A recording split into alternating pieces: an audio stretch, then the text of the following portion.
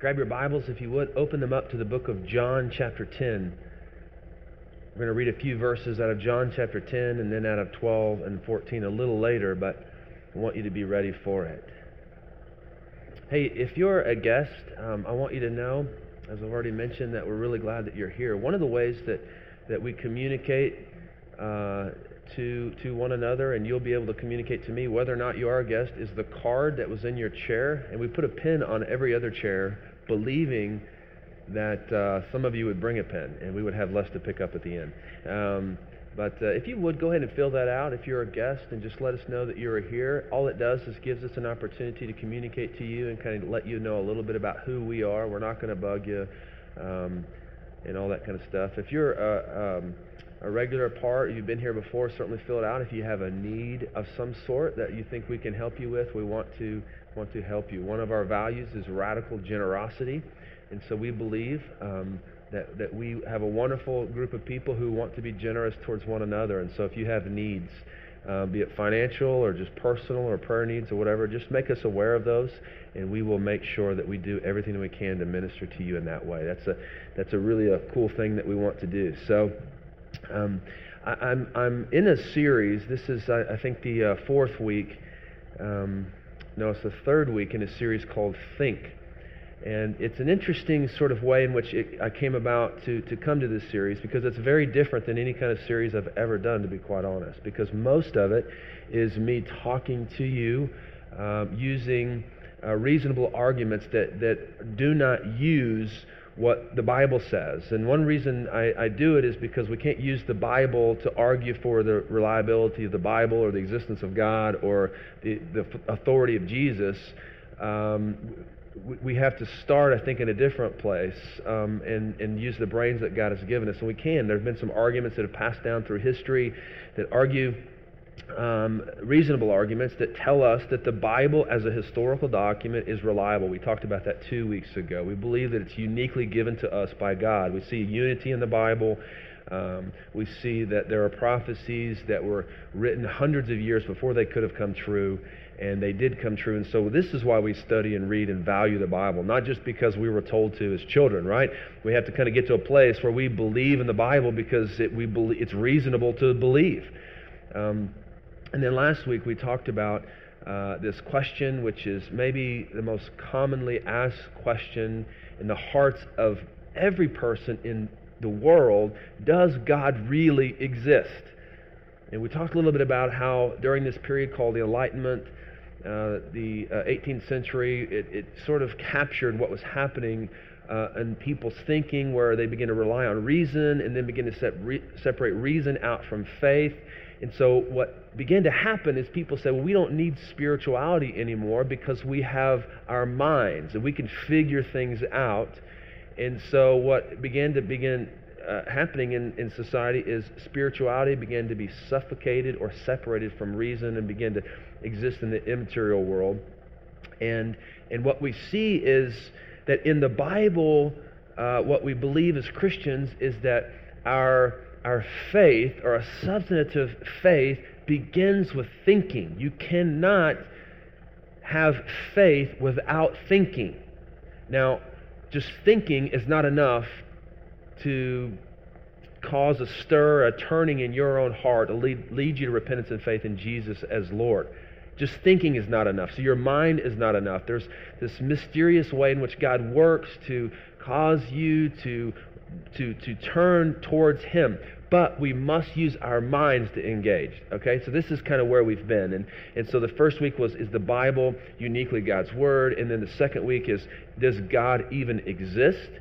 And we talked about that last week: teleological argument, cosmological argument, and moral argument. And there are other arguments from beauty and action and all these kinds of things. And today the question that's pressing is it reasonable to believe that Jesus is who Christians believe He was and is? This is a really relevant question, because next Sunday is Easter. We celebrate the resurrection of Jesus. And by the way, next Sunday I will pose the question, did the resurrection really happen? Is it reasonable to believe that the resurrection happened? And so you can invite people and just tell them, the guy talking is going to basically suggest that it is reasonable, not just a faith issue, or not just some heart belief issue that Jesus was raised from the dead, but it's reasonable to believe, based on the facts that we have in history, that Jesus did raise from the dead. But today we must examine this question: is it reasonable to believe that Jesus is who Christians believe he was and is? And I would say to you, it is. Now, for those of you that are here that are a little skeptical about all of this, I want to invite you to think with me. And some of this to you will be like, I don't really get that. So feel free to email me or just write your question on your card there.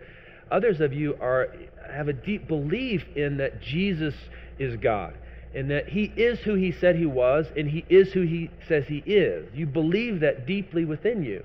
And what you must do is begin thinking about getting some of these ideas in your own mind so that you're ready to share with people that you're in faith conversations with.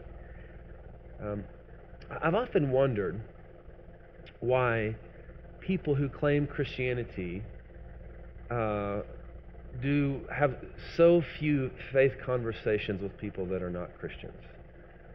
And it's interesting, I've stumbled upon this statistic where it says that most professed Christians, in terms of what they know theologically, it's no more than what a 13-year-old that's grown up in the church knows. And what we realize is that there are many people who profess Christ that have quit thinking or never began to think in the first place. And what I want to suggest to you is that we must be thinkers. We must examine these questions about, is it reasonable to believe that Jesus is who he says he was? Because the world is asking this very question. Another statistic that I stumbled upon is that 12% of Americans claim to be either atheist, agnostic, or another religion besides Christianity. But they used to be Christian. They would say, I used to believe that Jesus is God, but now I don't. And there's 1 out of 8 people. That's pretty incredible, right? And that's why some believe that America is becoming post-Christian. If you go to other parts of the world, they believe that America is a Christian nation, but most sort of people that study these kinds of things that are a lot smarter than I am, they would say that America is actually becoming a post-Christian nation, where the majority of people are not actually Christian, nor do they profess to be. And many of 1 out of 8 people used to profess Christianity, but no longer do. And there's a couple of reasons for that, I think. One is maybe they were hurt by the church. Some of you are here and you were hurt by the church as a child and you're just kind of getting back in, or maybe as a young adult you were hurt by the church for some reason. Other people left Christianity as a religion because they got interested in something else. Maybe they got caught up in something else, some immoral behavior, and it just didn't make sense to keep doing that immoral behavior and attending church, and they didn't want to deal with the conviction that was there. But many people are no longer in the Christian church, of this 12% of Americans that exist, because they had questions about their faith and there was no place for them to ask them. There was no place to question, does God really exist? Does the Bible really reveal to us who God is and what he wants? Is Jesus really who he says he was? And I want you to know the kind of church that we're going to have. This will be a safe place to ask hard questions. I'm not threatened by your questions. I may not know all the answers. In fact, I know that I don't know all the answers. But I want you to work out your faith with fear and trembling. I want you to ask your questions because I believe that it'll be driven deeply within you so that when you have faith conversations with people, there'll be something unique about the way in which you talk about your faith. So don't be threatened by other people's questions about your belief. In fact, just be ready to talk to them about it, why it's reasonable to believe that Jesus is who he says he was, which I think it is. And so let's think about this. Is Jesus who he said he was and is? Yes. Well, first of all, we have to sort of figure out, outside of the canon of Scripture, did Jesus really exist? I mean, we can look in the Bible. We believe it's a historical document that's reliable to every standard that exists for the reliability of a historical document that exists, Christian or non-Christian or whatever. It's a historical document that is reliable. But outside of the Bible, is there evidence that Jesus, this man from Nazareth, even existed? If there is not any evidence, or if we can prove that he did not exist, then we're wasting our time, right? It certainly wasn't raised from the dead. Is there evidence? Well, let me just give you a few places where there is evidence. A man by the name of Tacitus, I don't know exactly if that's how you spell it, T-A-C, or pronounce it T-A-C-I-T-U-S, was a historian, a Roman historian that lived, I believe, in the 2nd century, early part of the 2nd century. And we have this account of what happened in Rome in 64 AD, where he talks about this man by the name of Jesus. Listen to this. Now, keep in mind, these 3 people I'm about to reference are not Christians. They have no sort of internal need to prove to people that the Bible is reliable or that Jesus is who he says he was. There is evidence, though, that Jesus, the man, did exist. Okay, so this is a first point in conversation that you might have with people that doubt your faith, or if you're skeptical. Here you go. He did exist. Here's what this Roman historian Tacitus said related to Jesus. Nero fastened the guilt, and the guilt of a fire that began in Rome in 64 AD. Nero fastened the guilt on a class hated for their abominations. So he's talking here about this class, this group of Christians. He's saying that they were hated for their abominations. They're called Christians by the populace, or by the majority of people. Christus, from whom the name had its origin, suffered the extreme penalty during the reign of Tiberius at the hands of Pontius Pilate, and a most mischievous superstition, thus checked for the moment, again broke out not only in Judea, the first source of the evil, but even in Rome. So what this historian is reporting is that Nero blamed a fire on this group of people whose leader was Christus, or Christ, and that this leader was crucified during the reign of Tiberius at the hands of Pontius Pilate. Does that sound familiar? It does, because it's in the Bible. It's exactly what is written about Jesus in the Bible. There's this man who existed. Now, what's interesting about this historian is he says that there was a most mischievous superstition that broke out in Judea and also existed in Rome. And some historians read what he wrote about this superstition and believe that he was talking about this the possibility that Jesus was raised from the dead. This superstition was that this group of people believed that this man Christus, who suffered the ultimate penalty or crucifixion, was raised from the dead. And not only did that rumor exist in Judea, but it also existed in Rome. Pretty incredible, actually. And we should reflect here for a moment. Christ was killed, according to this historian, by the powers, by the government that existed in that day, as a criminal. But what we also know is that there was explosive growth in the group of people that followed this Christus after his murder, or after his death.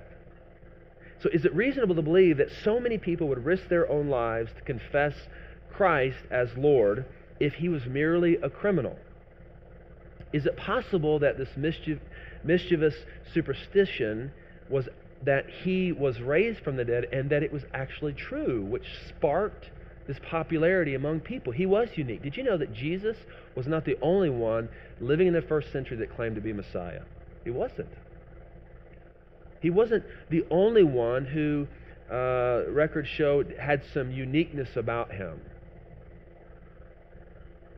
But what we know about his death is that the events surrounding his death and this superstition of his resurrection is that enough people believed it that the Christian following exploded. Absolutely exploded. Not just in Judea, but also in Rome, all over Asia Minor.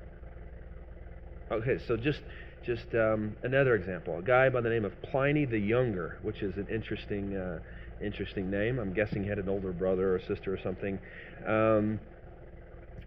He was a Roman governor, and the way that things worked in this particular period was the emperor sort of had governors of all these areas, and so these governors would report back to the emperor what was going on. And so this Pliny the Younger, this governor, Asia Minor, Bithynia, that kind of area, writes a letter to Trajan, who's the emperor at the time, and he's asking for advice. And he needs advice because there's a multitude of people from every race, age, and social class who are accused of Christianity. So at this period, they were beginning to be seen as a group of people that were infidels because they did not worship the emperor of Rome, but instead they worshiped Christus. So they were accused of Christianity. So Trajan writes this letter to the governor, and he says this about them.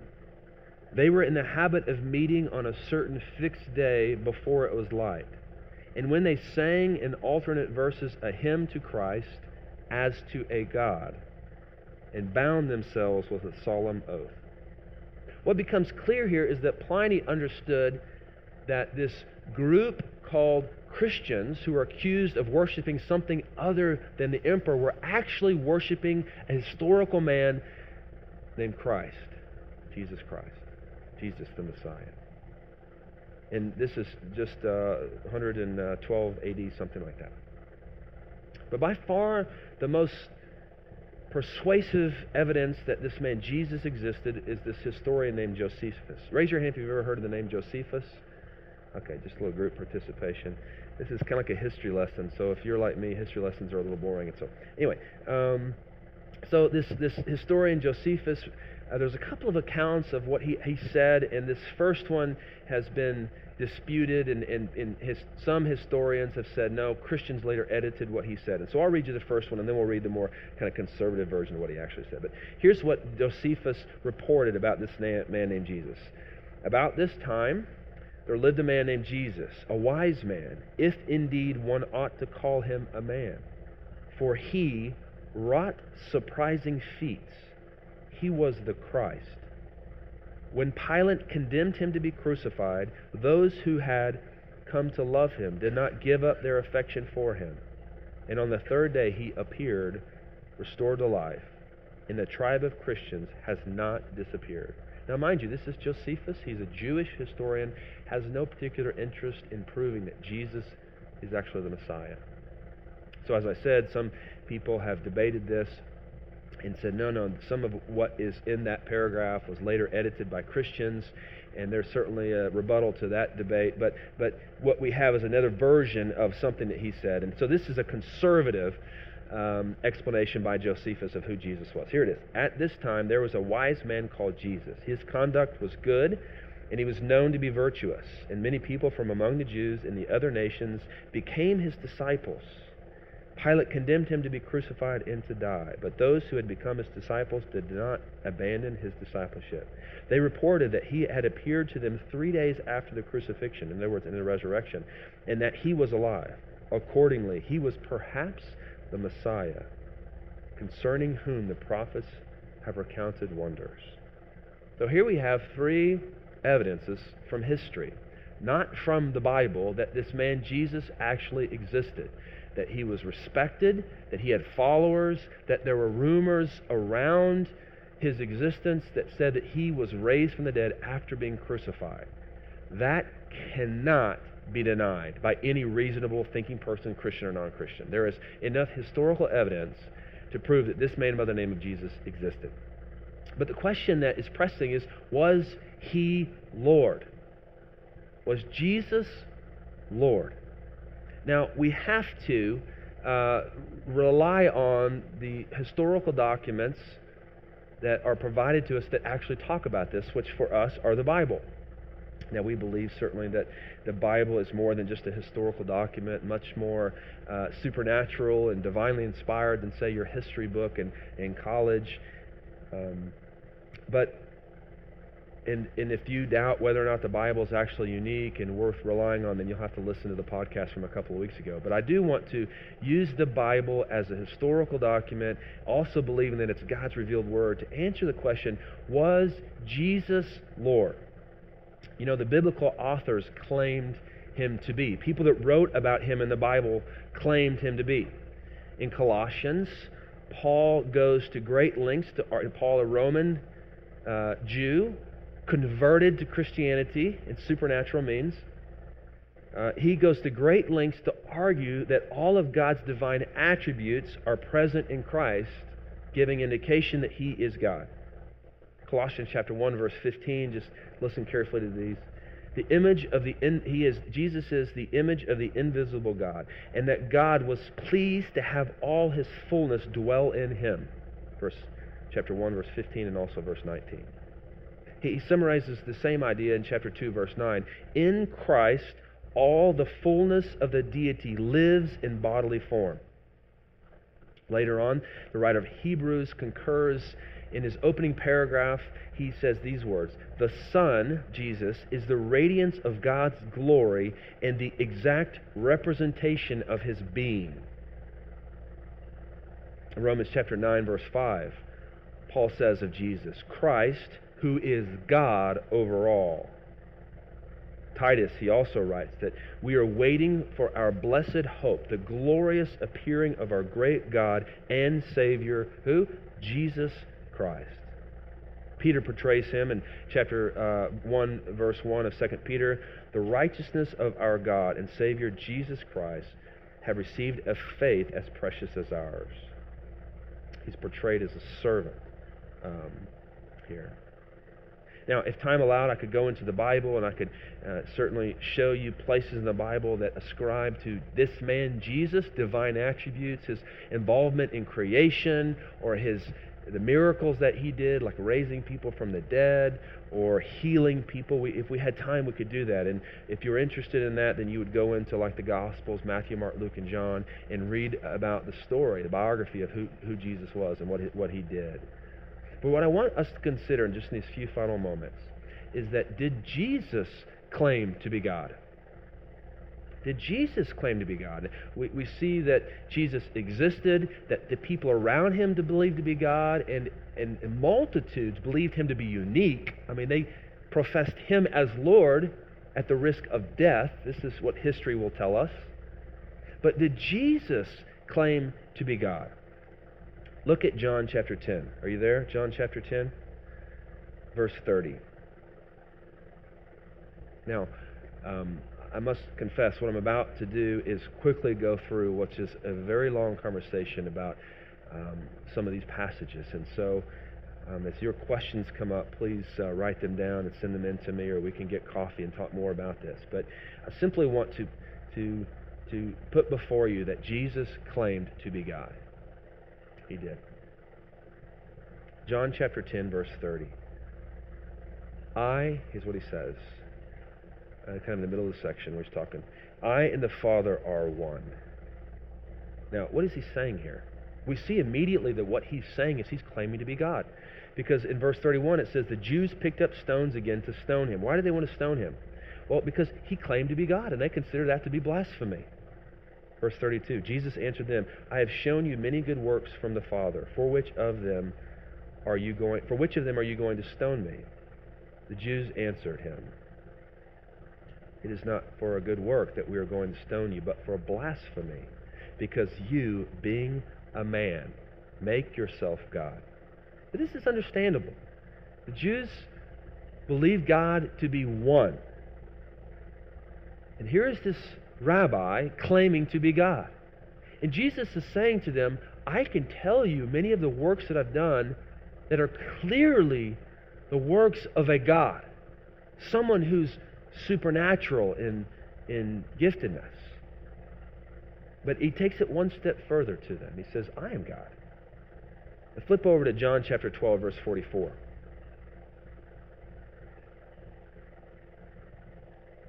Jesus cried out and said, John chapter 12, verse 44. Jesus cried out and said, whoever believes in me believes not in me, but in him who sent me. And whoever sees me sees him who sent me. In other words, God the Father. I have come into the world as light, so that whoever believes in me may not remain in darkness. Look over in John chapter 14, verse 9. There are other places in the scriptures where Jesus does this, but this is just kind of easy. Two chapters separated here. John chapter 14, verse 9. Jesus said to him, have I been with you so long, and you still do not know me, Philip? One of his followers. Whoever has seen me has seen the Father. In other words, get it through your thick head. I'm more than a mere rabbi. I am God incarnate. When I was born and the songs gave me the name Emmanuel, God with us, it meant that God is with you. Whoever has seen me has seen the Father. How can you say, show us the Father? He's frustrated with him here. Can't you get it? Do you not know that I am in the Father and the Father is in me? The words that I say to you, I do not speak on my own authority, but the Father who dwells in me does his works. Believe me that I am in the Father and the Father is in me, or else believe on the account of the works themselves. In other words, believe in your heart, or look what I can do. Did Jesus claim to be God? Yes. Yes, he did. So the people believed he were God. There were people that were not even believers that argued or that provide evidence that he actually existed and that people followed him. The people that write in the Bible viewed him as God. He claimed to be God. And so the question is, was Jesus God? We'd say yes. He was either God or a liar or a lunatic. And you might be familiar with this, what's called the Lewis trilemma. C.S. Lewis, prior to coming to Christ, very influential in the way we think about Christianity today. Prior to coming to Christ, it's totally leaving me when he lived. What are the years that C.S. Lewis lived? 18th century? Not early 19th century? Okay. So C.S. Lewis was an atheist and came to faith in Christ and became one of the most influential, most widely quoted Christ followers ever. And he developed this argument called the trilemma. And his issue was with people that professed to see Jesus as a moral teacher, a good, moral, virtuous teacher, a virtuous man, but at the same time refused to believe that he was God. And so what he does, for the very first time among these people that are claiming this, that Jesus was a moral teacher, but he's not God. I hear it all the time from people. Yeah, we believe Jesus was a good prophet, like Gandhi, like Joseph Smith, like all these people. They've got good things to say. Muhammad. But at the end of the day, he's not God. He's no more unique than these other people who had good moral teachings and led people morally. So C.S. Lewis developed this trilemma, which I'm relying on him totally here in the way that I explain it to you. And the thing is, did Jesus claim to be God? Yes. So he either was, or he was a liar or a lunatic.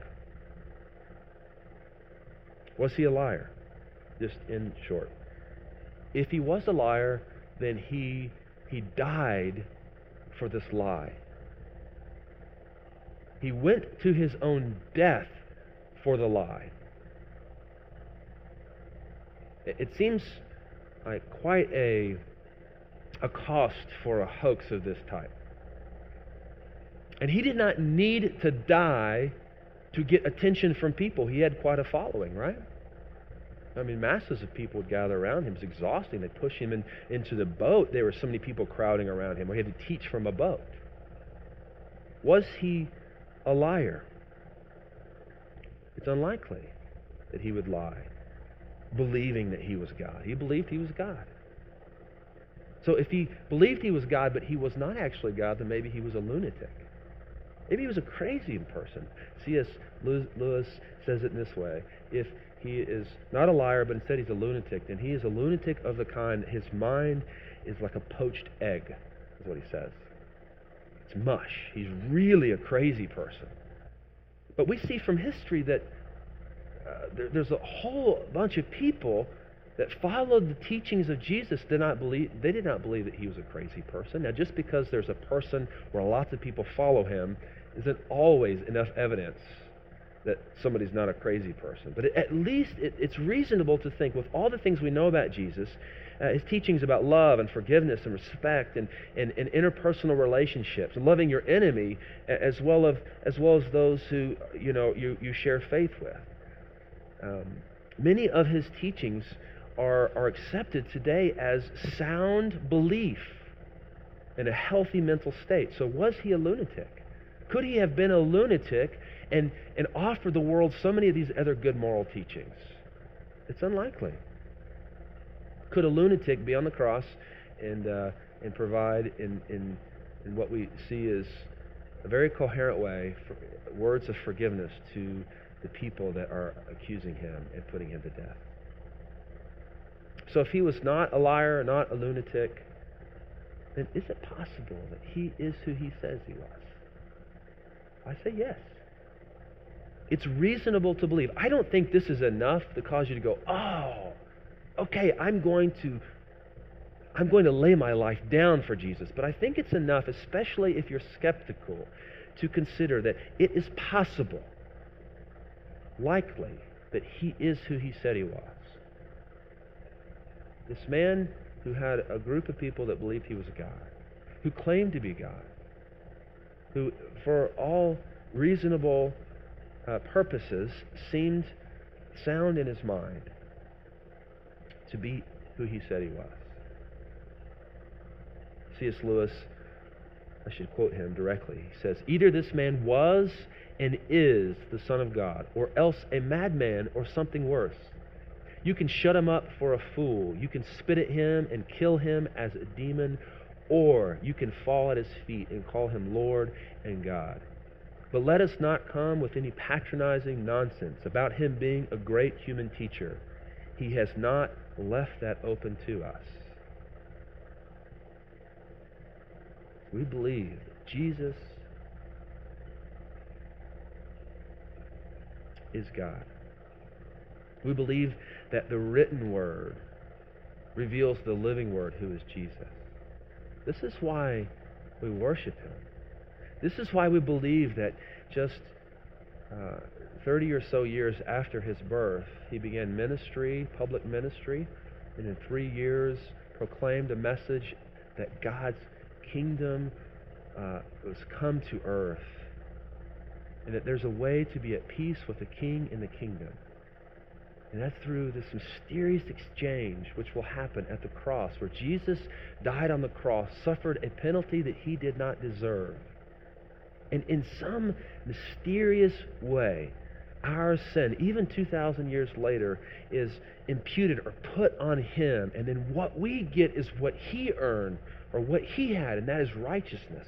So that when God looks at us, he does not see our sin, which is deserving of his wrath, but instead what he sees is righteousness. It's through Jesus Christ we believe that there's forgiveness for sin. And we're made alive. We're made alive. It's in this message that we find the gospel, or what's called the good news of the Bible. It's the very thing that stirs us to start a work like this, because we love God and we believe it deeply, and so we want to serve people and create new relationships and connect with people so that we can share the gospel with them and also live the gospel with them. Is Jesus who he says he was and is? Yes.